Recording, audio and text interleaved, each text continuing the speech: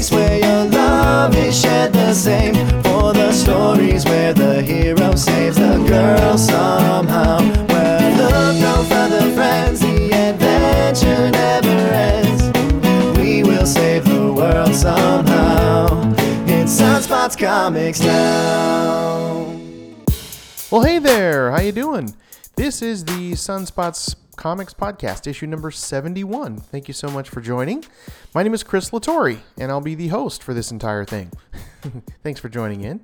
And if you already follow us on all the social media, thank you very much. If you don't, check us out on Instagram, Facebook, and Twitter at Sunspots Comics.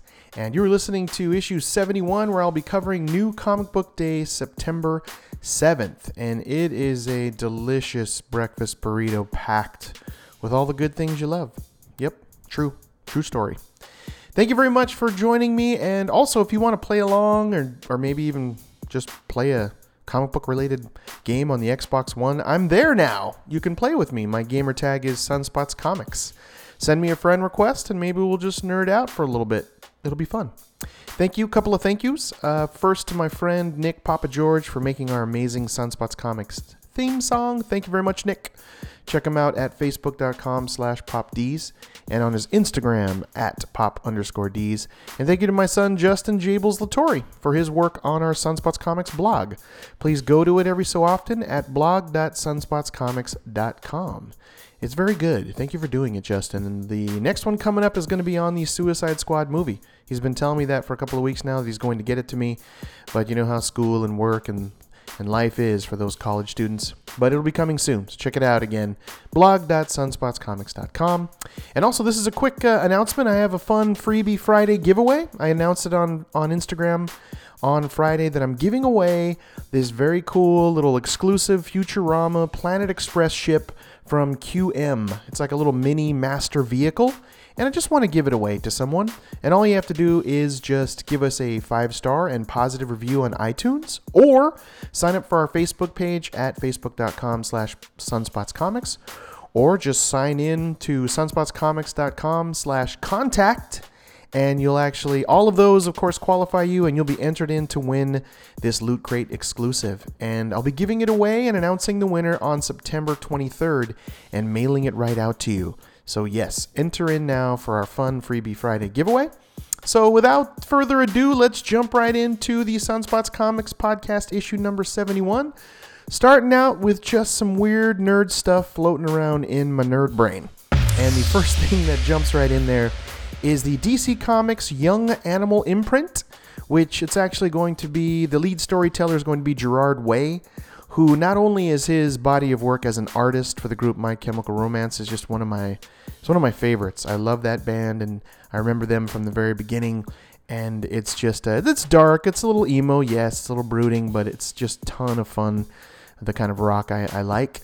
And he's also a fantastic comic book writer. His body of work is ridiculous. There's even this, I definitely recommend this Edge of Spider-Verse number 5 out of 5 that he did. He wrote it, and it's called Spy/DR Man. And it's this very sort of manga-influenced version of Peter Parker in Tokyo, and the way that he has written the sort of spider mech bot, it's an amazing little one-shot story, and we really didn't get to see much or any of that ever again. I would love for him to continue on that, but check out Edge of Spider-Verse 5 of 5. Gerard Way wrote that himself. But Doom Patrol is the first of the DC Animal Young Animal imprint that will be coming out next Wednesday, September 14th, so I'm definitely going to grab that. And there's going to be 4 titles right off the bat. There's Doom Patrol, like I said, coming out next week. There's Shade the Changing Girl, which is sometime in October. They haven't actually finalized the preview date, or the date of that release. Cave Carson has a cybernetic eye. I'm definitely checking that out. And Mother Panic. So you can already tell there's going to be kind of a twisted look here for DC, kind of an outside the normal box, a little strange, a little dark, a little twisted, which I like that. And I'm definitely in and going to be reading that. And I read the first 7 pages of Doom Patrol number 1, and I tell you, I'm impressed. I like the way it looks. It's It's a little unique and a little different for DC. I like that. It has kind of an Image, sort of indie sort of feel to it, and I'm all on board. I am definitely excited about the Young Animal imprint from DC Comics, and especially since Gerard Way is running it. So I'm going to be checking out all 4 titles of that, and I'll give you a review as they come. But like I said, I've already read the first 7 pages of Doom Patrol #1 that comes out next week. I highly recommend it. It just has this unique, twisted little look for it, and it's something fresh and a unique perspective. Love all the variant covers of Doom Patrol #1. They are looking seriously good, and so I'm definitely, that's a no-brainer. I'm in. I'm gonna grab that next week, and I'll be talking about that. Next thing on my Nerd Brain is the local comic book shop day, and this is kind of interesting. Image announced that it's going to be November 19th. And it's just the second time that the comic book shops will have the chance to have sort of their own day. It's the only industry event that's created and run by the actual retailers, for retailers. So I think it's going to be, what does that mean for us? I think it's just going to be like probably a big sale, just promotions, just things that the comic book shops will try to do to get us in there and spend some money. So they haven't really completely announced what it is. We still got some time, being that it's not until November 19th. But Local Comic Shop Day is on its way, so more will be coming as we get closer to that, but I'm sure I will be talking about it, and hopefully here in Los Angeles there'll be some local comic book shops doing something unique and different, and hopefully that equates to some big sales, ultimately. Also on my Nerd Lobes, Image Comics announced that a comic called Moonshine is coming very soon. It looks like the release date is going to be November 19th, and I'm excited about this because it's headmanned by Brian Azzarello, who's the writer on it, and the art is by Eduardo Risso, who is just gorgeous. And Brian Azzarello recently, he's been writing this title called American Monster that I'm really enjoying. It's on the Aftershock publishing title. Really, really super good, dark, gritty revenge story of this Desert Storm, PTSD, Army, military, I think he's a Marine, that is going after his group of military buddies that just, they torched him. They tried to kill him. We still don't know why. He's laying out a great foundation of this interesting story and a just very, very twisted town and group of people. He's really setting up an interesting stage of characters that are all involved in American Monster. So check that out. So I'm enjoying that so much that I'm really super excited about Moonshine, written by Brian Azzarello. So looks like November 19th. It should be on the shelves then. So I'll be talking about that as we get closer, but I got that information from Image Comics, and I was just totally excited about it. So those are just a couple things. And the very last thing on my Nerd Brain is that I'm actually writing a comic book called Zombie Destroyers. Yes, I'm doing the writing, the coloring, the lettering, and my buddy Jordan Hudson is actually doing his fantastic art for it. Please check out his Instagram at Jordan_Hudson_art. His art is really, really super nice. It has kind of, to me, like a Frank Quietly kind of style, and it's just very unique. His lines are like nothing I've ever seen, and I really enjoy it. So thank you, Jordan, so much for all your work. I also have the website zombiedestroyers.com, where I've posted 4 sample pages of Jordan's art there, and I just updated it recently, so check out Zombie Destroyers from time to time. And just a little update and as to where we are on Zombie Destroyers. He is finalized, I think, completed page 13. We're going to be collaborating very soon to get 14 and 15 rolling. So that's just a little update as to where we are there, but we hope to release Zombie Destroyers sometime, issue #1, sometime next year. So just keep your fingers crossed, because it's just a labor of love. It's just a passion project for me. I'm just putting my heart and soul and all of me in there. And thankfully, Jordan has been able to capture that, harness that, and put it on the page. It's just gorgeous. Check out zombiedestroyers.com. And also, just wanted to, that's the last thing on my Nerd Brains. And I also want to just highlight a segment that I'm trying to shed some light, give some Sunspots Comics love to anyone in the comic book community that's really trying to make it, that's up and coming, that's struggling to make it in the comic book business. And I'm calling that little segment Spotlighting. So if you yourself are a writer, colorist, inkist, artist, anyone that's involved in any sort of aspect of creating a comic book, just hit me up. Send me an email at chris@sunspotscomics.com, of course, or just hit me up on all the social media at sunspotscomics on everything. Okay, so let's get into my favorite part of the Sunspots Comics podcast, which is my comic book reviews and recommendations, where I pick my favorite comic books for New Comic Book Day, September 7th. And also, spoiler alert, ring the bell. Yes, every single week I work extremely hard to just make sure I'm harnessing my powers of persuasion and just by inspiring you to buy these comic books. So I definitely stay away from the last couple of pages and don't spoil that. So you have been warned though, spoiler alert, I really try not to give you every single aspect of the comic, but I am covering some of it. So last chance here, spoiler alert, you have been warned. And also to see everything that I'm reading, all of my favorite comic book week picks since going back to May of 2015, just go to sunspotscomics.com, just click on pull list. You'll also see the 108 titles that I'm currently reading and buying. And you'll also just click on favorite comic books, top comic books of the week, and you'll see all of my top picks going all the way back to May of 2015. And I've just updated and compacted and simplified the site, and I'm proud of it, so please check it out. Again, it's sunspotscomics.com. And this week's art winner is Joelle Jones for her fantastic, beautiful art on Lady Killer Volume 2, Number 2 from Dark Horse Comics. And it's just fantastic. Not only is she's written the whole story, she's laid out the plots, she's doing the art as well. And that's not easy to do. That's a tough thing to do. And she's also the art cover winner. You have to see it. It's like she's in this kitchen in the 50s with the sort of roses wallpaper. You can just easily tell from all the multicolored Tupperware that has sort of blood all over it. And there's a sink there with an arm sticking out.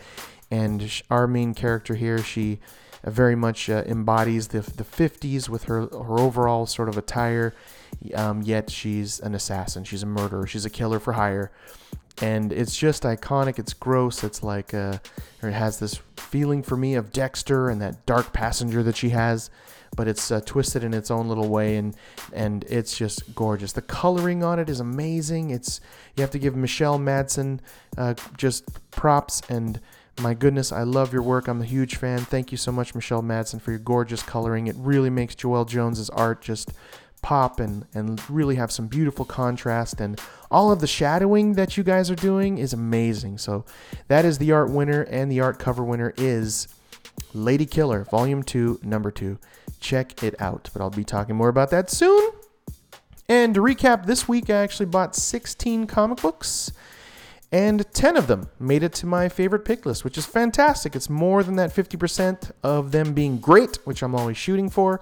There were definitely some solid goods. This was a really fantastic week of comic books, let me tell you. It was hard to pick the list and the lineup. I read these all 3, 4, 7, 9, 11 times, went back and forth and battled them against each other until I was able to lay out all 10 of them in order.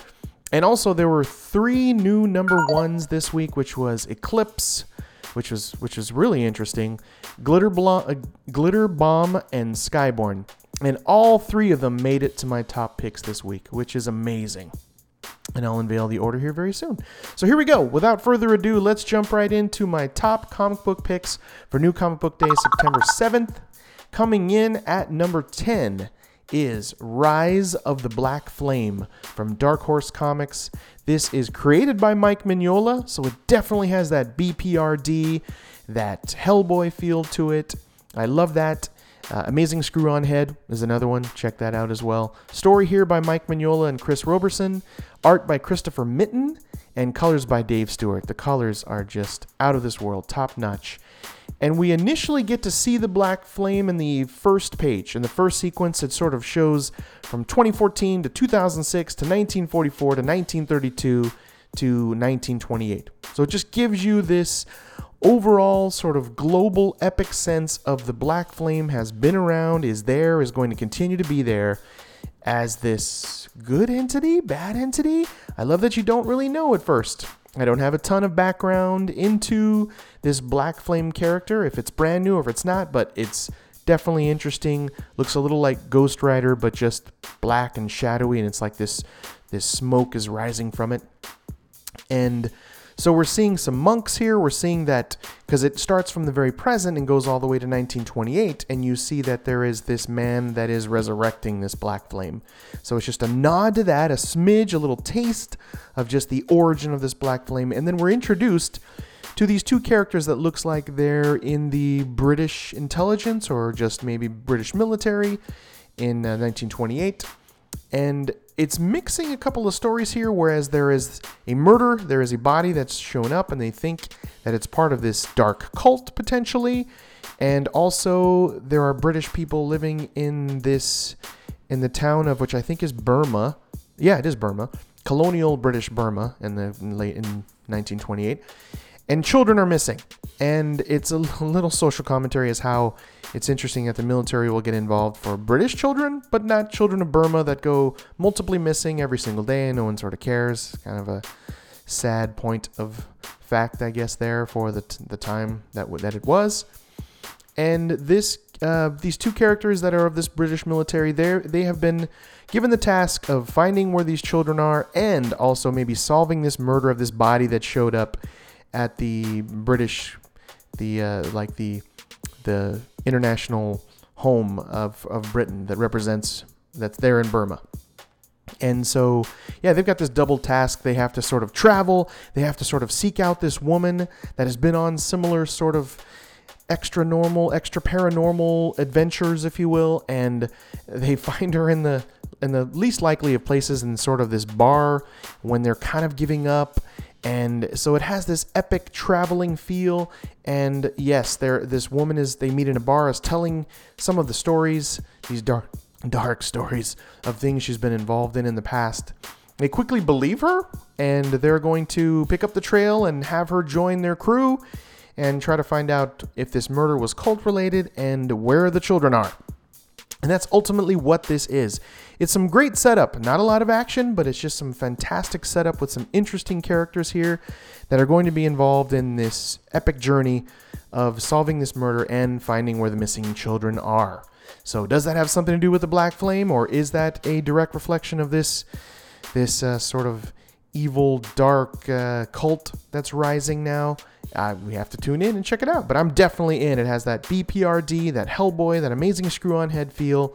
I am all about that. So coming in at number 9 is another brand new number one, as Rise of the Black Flame is Glitter Bomb, number 1. And this is from Image Comics. This is story by Jim Zub, the line art by, oh my goodness, I'm going to mispronounce his first name, Jibril Morissette-Fan. Sorry. These names. It's DJIBRIL. Jibril? I don't know. But anyway, this is an interesting kind of twisted tale, a kind of origin story, if you will, as to this woman that's this not middle-aged, but maybe in the realm of the acting world, she's a little past her prime in her 30s, which is nuts, having a hard time becoming an actor, and she's in sort of a audition, and this man is just putting her down, saying that she's kind of missed her prime, and the guy is slimy, and you're like, where's this going? You feel like there's going to be some sort of inappropriate offer made here, and then she quickly kills him with this tentacle-like tongue that comes out of her mouth with a giant spike on it. And that's just an introduction to this character. So she sort of doesn't know what's happening. She's like, she's confused. Her voice changes. I love that the audio bubble here goes from dark background, and she's kind of very angry to like, oh my God, it happened again. And her face and her eyes and everything changes when this crazy pink tentacle spike launches from her mouth. It's a little of that, the strain, the Strigoi is what it reminds me of a little. But I don't want to spoil it as to the very end of it, but it does spend some time with her origin. You do feel bad for this character and kind of root for her, even when she's having this horrible conversation with a younger actress that's in this this audition, and how this younger actress puts her down, and so you're rooting for her, and how she sort of gets this dark passenger entity to come inside of her, to enter her body, is a little twisted, and I don't want to waste it there, but it happens to her. They sort of show it. They play with time a little bit, but it's mostly linear. But you get to see as to why she's like that. She's a single mom. She has an adorable son that she's trying to take care of, and a babysitter that's just really taking advantage of her. And it has a unique kind of sarcastic writing style, which I like, especially the conversation between the teen something babysitter and our main character that's just trying to catch a break in the acting community. And so it's kind of set in California, you can tell, in LA, and Glitter Bomb. Twisted, interesting, kind of has that Twilight Zone feel. But you kind of root for her, like I said, because you're kind of sad she's trying to make it in the acting biz. And coming in at number 8 is The Walking Dead from Image Comics, number 158. This is The Whisperer War, part 2 of 6. This is, of course, the creator and writer Robert Kirkman, penciling by Charlie Adlard. And this black and white comic is just getting better and better and better. And this Whisper War, this is a war comic. This is where sort of the war's kicking in. You do get an initial scene here with, I won't tell you who, but it's a person on a water tower that involves them. The Whisperers coming into town, and this person, doesn't make it. And it is a major character, that's all I'll say. And I didn't know right off the bat who this major character was, but take note. It is a major character. It is someone on the TV show. And yeah, they don't do so well. And then you get to see Beta. Beta comes in, and Stabby Twisty, and the whole sequence there of the Whisperer armada behind him coming in to the various towns here is awesome. It's brooding. It's frightening. And they've got a ton of them. And I like the fact that they sort of visit all the characters, give you an idea as to where they are.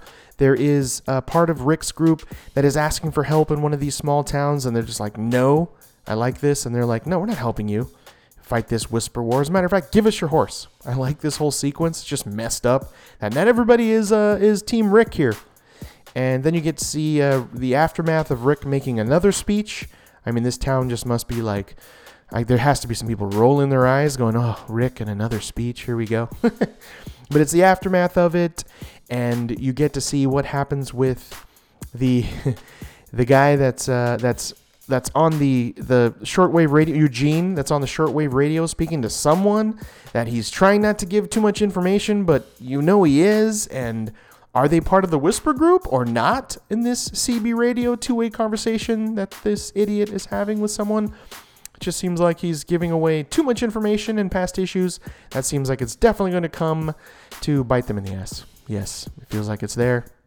But you get more of the other towns and what's happening, and you get Negan, that again is on the loose and not trusted. I love this scene between his ex right-hand man, number one, with the burnt face. I'm so bad with the names on this, and some of the faces look very similar, but there's Negan and that guy. They've got issues, and they're here to get ready to fight a war together, but burnt face guy doesn't trust Negan and doesn't want to give him a weapon.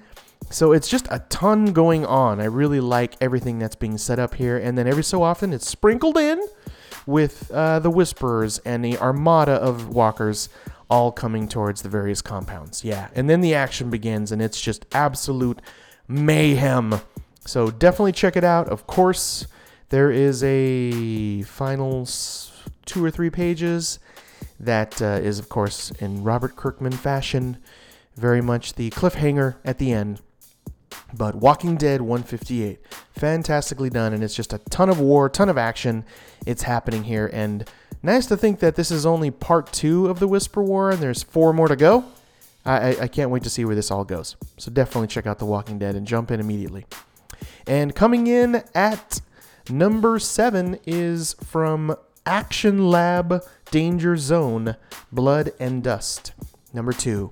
And this is ultimately like a Dracula versus Swamp Monster kind of comic book. That's why I love it. It's this sort of old man Logan vampire. Best way to describe him. It's a vampire that's been around a long time. He's done a lot of bad, but he's done a lot of good. And he just kind of wants to be left alone, but nobody wants to leave him alone. Everybody wants to come up there and poke at him and poke the bear and find out why old man vampire has been living up there and wants to be left alone. And yeah, sometimes there's children missing and there's people missing, and he lives in this swampland. And I love this sort of swamp life and aspect and people that are all around this world that the creators have created here. And by the way, props to created and written by Michael R. Martin and Adam Orndorff, illustrated by Roy Allen Martinez, and gorgeous dark coloring by Raymond Lee. And so we see Mr. Old Man Dracula here at the beginning, just trying to establish himself as why he wants to be left alone, and that he does good, he does bad, he's conflicted, he wants to just be left alone, but sometimes he has to do good stuff. There's children missing, there's people missing in the swamp.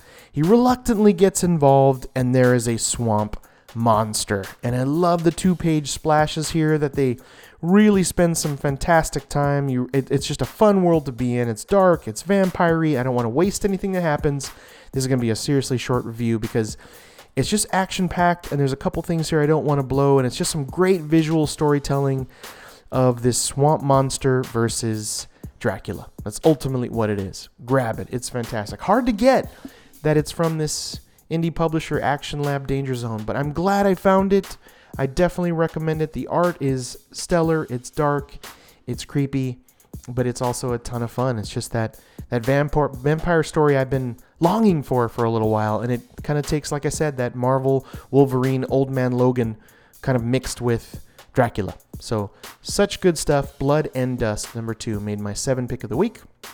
And coming in at number 6 is the art winner and the cover art winner this week, and it is Lady Killer Volume 2, number 2 from Dark Horse Comics. And this is story and art by Joelle Jones, colors by Michelle Madsen, and it is beautifully drawn. This is set in the sort of 40s and 50s, so it has this very clean, very squeaky clean sort of American Pie sort of feel to it. But Lady Killer is an assassin, is a murderer for hire, and you sort of don't root for her because she's killing like housewives and I guess people that want insurance claims, and she's kind of, like I said, she's not really morally bound by these murders that she's creating, but stunning to look at, and you're sort of rooting for her in that she has a family that's completely clueless, and these 2 little young blonde daughters that are just gorgeous and adorable. And this is sort of the introduction of a character that introduces himself as Irving to Mrs. Schuler. That's our main character's name. And he wants to be a cleaner. He doesn't want to partner with her in any other way but being the cleanup guy. And that's kind of gross because she's murdering people. And he's giving her examples of how horrible she is at hiding bodies. And he's really good at it. And that's what he wants to do is chop up and put lye on and bury and he wants to dispose of the bodies because that's what he likes to do. And it is and quickly establishing itself near a swampland community. It kind of feels like it's set in Florida, and so she has sort of no way to deny Irving because Irving knows where she lives. Irving knows about her family. Irving has witnessed what happened in Volume 1 of Lady Killer, which was her battling against the organization she was involved with, being this hit woman for hire. And so he's sort of blackmailed his way into being the cleanup guy, which seems like not a hard sell. Yeah, you can clean up my murders. Go for it. But will that come back to haunt her? I don't know. Because he used this blackmail-y style. So then there's this on the beach Christmas in July beach party that they're having, and it's just this, like I said, a slice of Americana, an apple pie, and the old-fashioned bathing suits are here, and her family is there, and the husband's boss is just this inappropriate groping guy that always is kind of drunk and touching everyone and is just gross and slimy, but it's an interesting character. And of course the husband's clueless of her murdering rampage for hire, and then Irving shows up at the party and she's like, what are you doing here, trying to keep the old murderer / mom life separate? And here you are. And he's again furthering the I've got you blackmailed, you have to let me clean up your dead bodies or I'm going to keep showing up at the family picnics and whatnot. So there's some complexity there, and he's this kind of old crotchety man that's kind of interesting, and even in his speech pattern here is just kind of fun, and Mrs. Schuler is really frustrated by this. And then ultimately, it's an introduction into another sort of hitman entity that wants to jump in and recruit her. And I love the sort of conversation they have at a bingo parlor. Yeah, seems like the worst place to have this kind of conversation about, yeah, we want to hire you as a killer. We like your work. We really think you're doing some fantastic stuff. Come and work for us. And again, they know everything, her background, her history, her family, about her past with that other hitman entity. And yet, so she's again being sort of blackmailed into doing dastardly deeds for another assassin organization. So yeah, so how is Mrs. Schuler going to handle that and the family life at the same time? So interesting story. I can definitely see this as an AMC TV show. It's just going to happen. Mark my words. Watch. So that is my number 6. And coming in at number 5 is Batman Rebirth. Number 6. This is written by Tom King, and it's art by Ivan Reis. And this really hit me on an emotional level, this particular comic. That's why it's such a high pick this week. So you have Gotham Girl, Gotham Lady, Gothamette Girl, I think is her name. She basically has Superwoman's powers here. And in the previous issues, they show their origin, but her parents have died, and now Gotham Guy has been killed. You have to see the previous ones as to what happened there and why her parents are dead. And she's been infected by Psycho Pirate. And they also actually show a sort of Psycho Pirate, but that's not his name. Later on, we'll get to that. But she is sort of mentally twisted. She's talking to her dead brother, but she's also sort of going around Gotham and saving people. But everywhere she goes, she's talking to her dead brother. And she shaves her head, and she's laughing a lot, so she's definitely twisted. And they show sort of her work week. It goes Monday through Friday. And there is two funny sort of characters. There's a strange pirate, and there's also this guy named Colonel Blimp. That's right. And he has a submarine attached to a blimp. Right. Physics aside. Anyway, there's a blimp carrying a submarine, and he wants to get $30 million, and then Gotham Girl has to sort of save the day. And then there's a pirate. It's funny, actually, because he speaks so pirate-like, and he's captured a bunch of Batman sort of wannabes? Carbon copies? For some reason, I didn't know, or maybe we didn't know, that there was sort of Gotham copycats, or Batman copycats around town. The pirates gathered them together, hoping that one of them's the real Batman, and making him walk the plank off of buildings. So, yeah, and Gotham Girl luckily shows up there. But again, continually, she's talking to herself, and you feel this sort of twisted mental thing she's going through, this psychotraumatic event that's happened in her life. And yeah, you feel for her, and she's laughing and crying, and then finally Batman shows up, and you're like, okay, good. And the conversation that they have, and Bruce takes his mask off and shows who he is, and they have this heartfelt conversation. And it really got to me. She's really having a hard time. We're not sure what's sinking into her psyche about her parents and her brother dying, but it finally sort of does, and Batman doesn't have to fight her. He just appeals to that softer side of her and gets her to, they hug and embrace, and it's a beautiful, beautiful panel here drawn by Ivan Reis of them embracing each other, and that's the core, it's the heart, and you got to see that, folks. If you don't feel a little something here, you're dead inside. And you need to do something and eat some vitamins. I don't know, something. But Gotham Girl and Bruce Wayne have an embrace here, a moment, and it says a ton for me. I don't know. It's just that Bruce Wayne is smart, and that Bruce Wayne has been through something similar here, and he tells her about himself and opens up, and it's really heartwarming and touching and drawn so beautifully well, and the emotional. Both of their faces, just their emotions is drawn so well, and the tears coming down their face. It's fantastic. I don't want to say any more. You have to experience it. Yes, put aside the kind of goofy, throwaway sort of bad guys. Oh, there's one other one I forgot about. Kite Man. That's right. So you got the blimp guy, a kite man, and a pirate guy. Yeah. But you quickly get past that because there is this. It's about Gotham Girl and her psychotraumatic event. So anyway, really enjoyed it. Fantastic. Batman has been really, really doing well with the Rebirth title. Read them all. They're really good. And coming in at number 4 is Moon Knight from Marvel Comics. Moon Knight number 6. This is written by Jeff Lemire. This is artists on this. Wilfredo Torres, he's got the brunt of it Francesco Francavilla does a couple of little 2 or 3 in the middle pages, and James Stokey, he kind of does the ending sequence. And they pair together so well because this is a multiple personality sort of brain trip. It's nice when they change art styles because he's going into another personality, and I love the way that happens. And the opening sequence here of how now you have Mark Spector filming a Marvel movie, I love that sort of flash to reality, and you have the head manner, the executive producer, that is one of his other personalities here. So which personality is it? You're not really sure because Stephen Grant is here as the Marvel movie producer, and he's getting ready to do junkets for press for the Moon Knight movie. I just love that it seems like it's going to be reality. It's going to be something that's going to be happening. Maybe not in 3 years, maybe in 5 or 7 years, where we'll get a Moon Knight movie. I also feel like they're kind of preaching it here, like we need a Moon Knight movie eventually, and that they're doing these press junkets in a mental institution as sort of an awareness thing for the movie, and also awareness of mental illness that ties right into this Moon Knight character.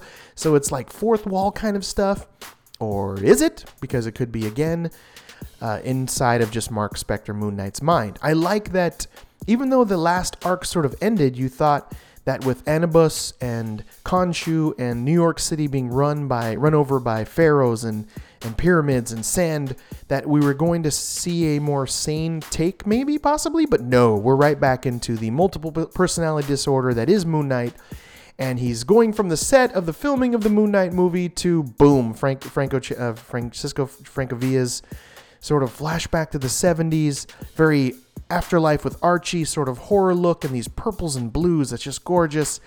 And he is the taxi driver, and he's being told by someone in the back seat that is there or isn't there. It just keeps you on the edge of your seat, where did any of this really happen? And he's like, my name is Jake Crawley, and the person he's talking to in the back seat is gone. He's a taxi driver. So again, another part of his personality, and it just keeps twisting with the last sequence, which I don't even want to explain because it's very different, very unique looking, really changes gears here with some interesting art by James Stokey, and it takes a turn where you're like, okay, you're on the moon, what is happening? And it has this Battlestar Galactica Star Wars feel. It's all I'm going to tell you.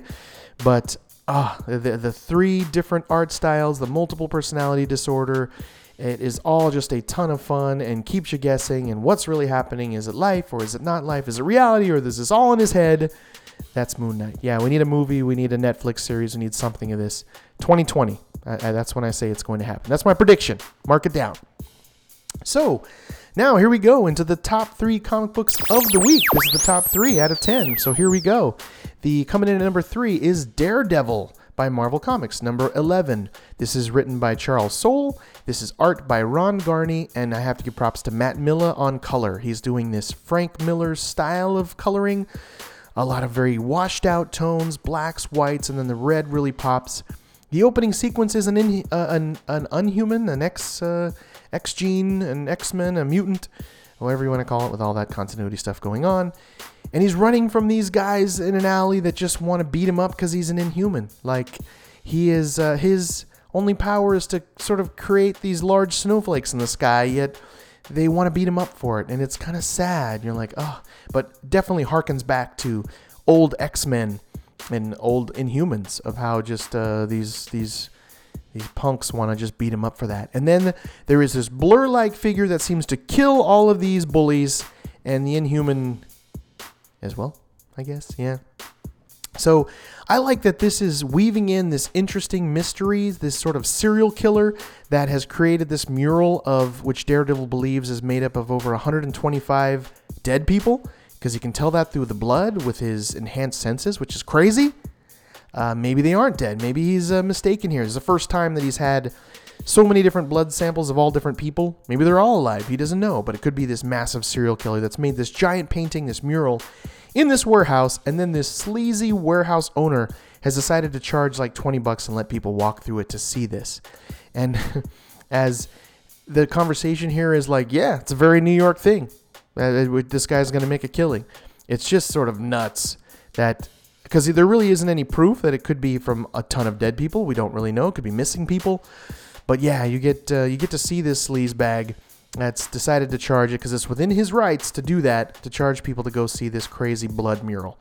And then we have some politician that's high up there in the rankings kind of threatening him and without fully saying it, blackmailing him to shut this down, or there's going to be repercussions.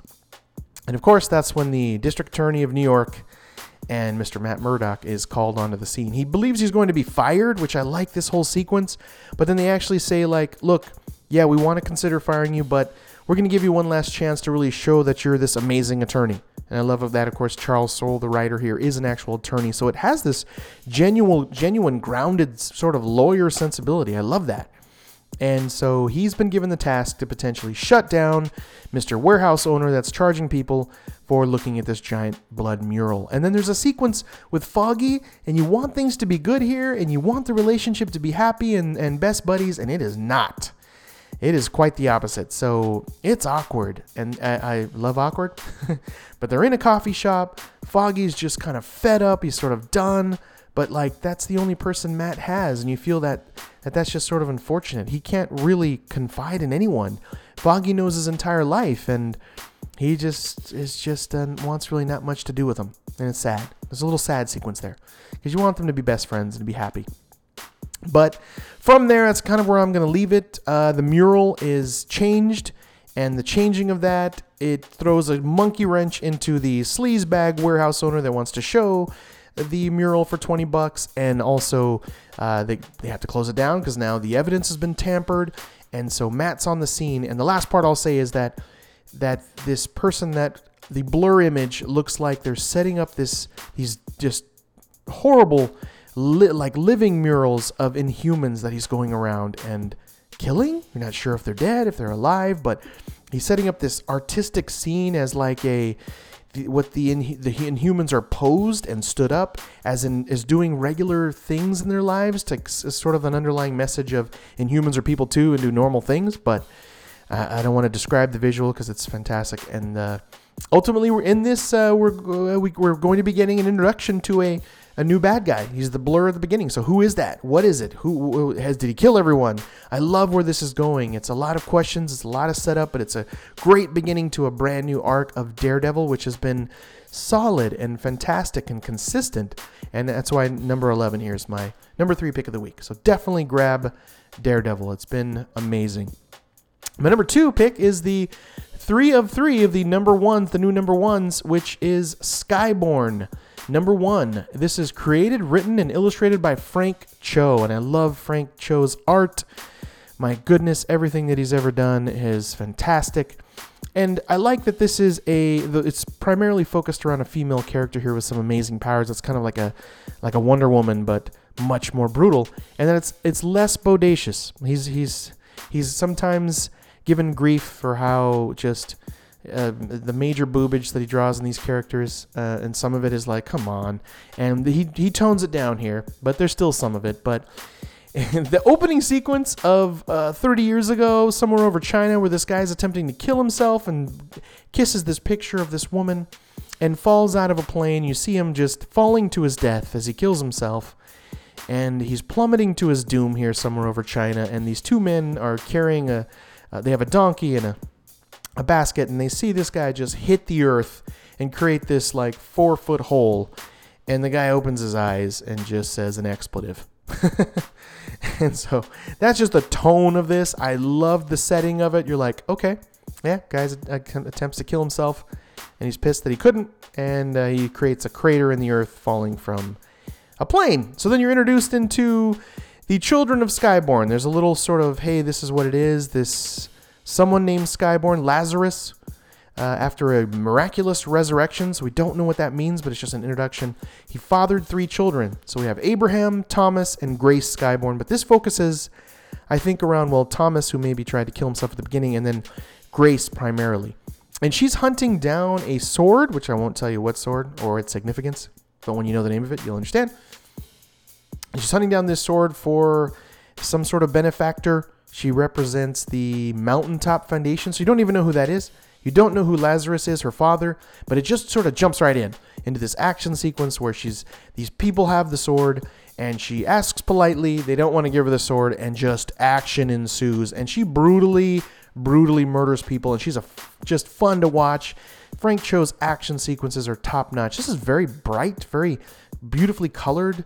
Just its tone is very multicolored and bright and beautifully done with some brutal action. She ultimately just puts her arms through people. It's kind of her power. She doesn't need weapons. She just seems to be impenetrable in skin.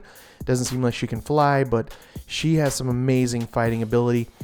And then we see a new character towards the end here. Maybe it's her father, you don't know, but it's a man that is he's an older guy, and he's carrying a sort of staff, and she just immediately starts attacking him, and they fight. There's a sequence there. Who is he? We have no idea. This is my action winner of the week, absolutely. She fires weapons at him. Nothing's working. She's attacking him. He sort of has powers. I don't know. Is he a being of magic? You're not sure. But Grace Skyborn is on the hunt, on the attack. Some great cliffhanger sort of ending here. You gotta see it. But Skyborn is a winner. I'm lucky that I got an advanced copy of it. My local comic book shop was sold out, and I still want to find it on paper. It's a keeper. Find it if you can. I'm sure now some of the shops will be sold out. I'm sure they're going to probably reprint it because it's Frank Cho. But very cool that he's in the... It's from Boom Studios, by the way. Kind of cool. You don't see Frank Cho jump from DC or Marvel very often. He's typically a big two kind of guy. So kind of cool to see him, I think, flex a little bit more of his independent skills here. And Boom Studios just kind of let him loose. And I really like that. And that's why it's my number 2. It's definitely on the pull list. Definitely want to see where this is going. Some great, fantastic action sequences here from Mr. Frank Cho. Just top-notch art. Grab this, get it, download it, whatever you got to do. Skyborn, out of this world. But the number 1 pick of the week, here we go. This is number 1, and it's a number 1 that is used to being up here in the number 1 spot. It is from DC Comics, Superman Rebirth, number 6. And this is storytelling written by Peter Tomasi and Patrick Gleason. And this is Patrick Gleason back on penciling, back on art. He's been gone for a few issues, but they've had some other artists take over that spot temporarily that really look like his art. But this, you can very much tell that Patrick Gleason is back. And so I hope that he gets every 3, I think he did 1 through 3, and then he took a break, 4 and 5, and then he's back on 6. They got to give him some time. He has to sleep, I'm sure, because his lines are gorgeous. This is Superman fighting the Eradicator still.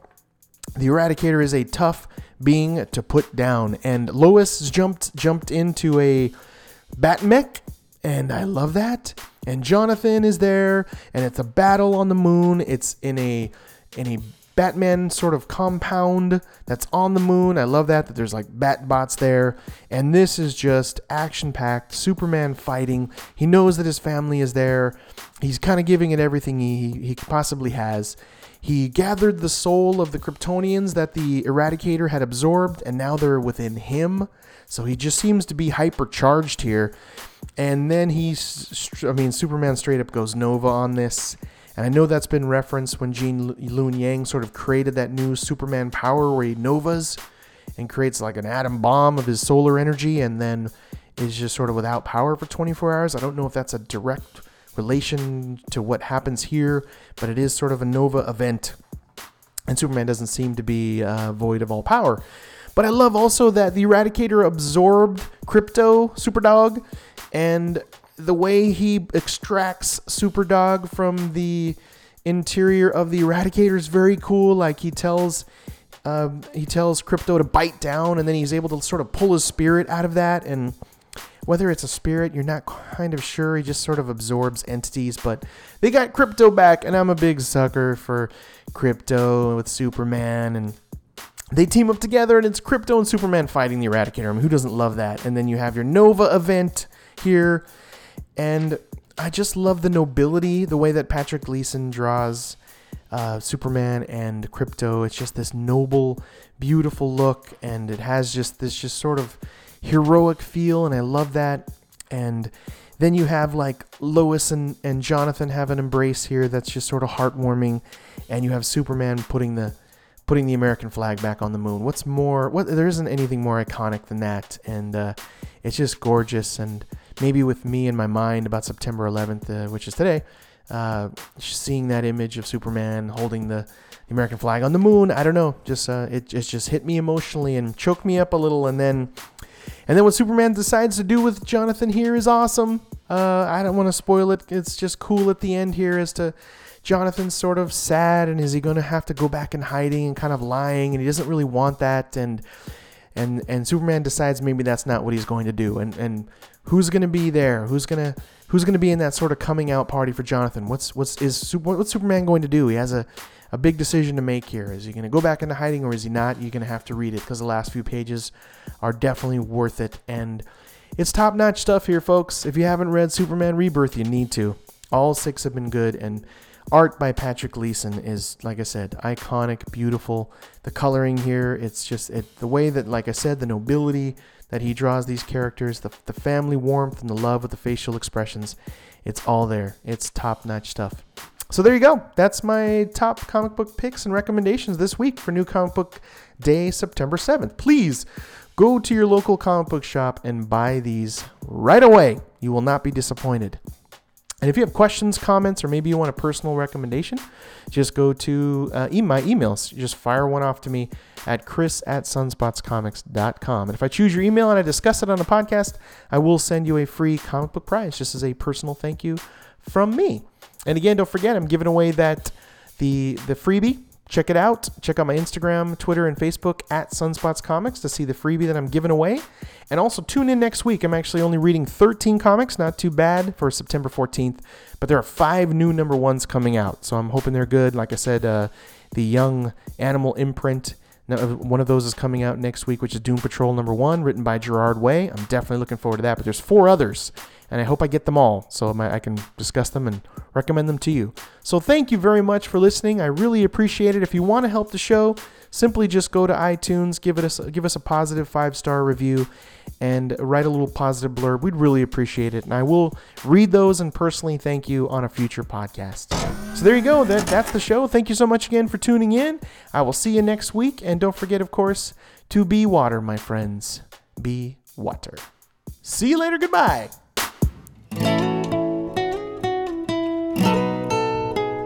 If you're looking for a place where your love is shared the same, for the stories where the hero saves the girl somehow, where look no further, friends, the adventure never ends. We will save the world somehow. It's Sunspots Comics now.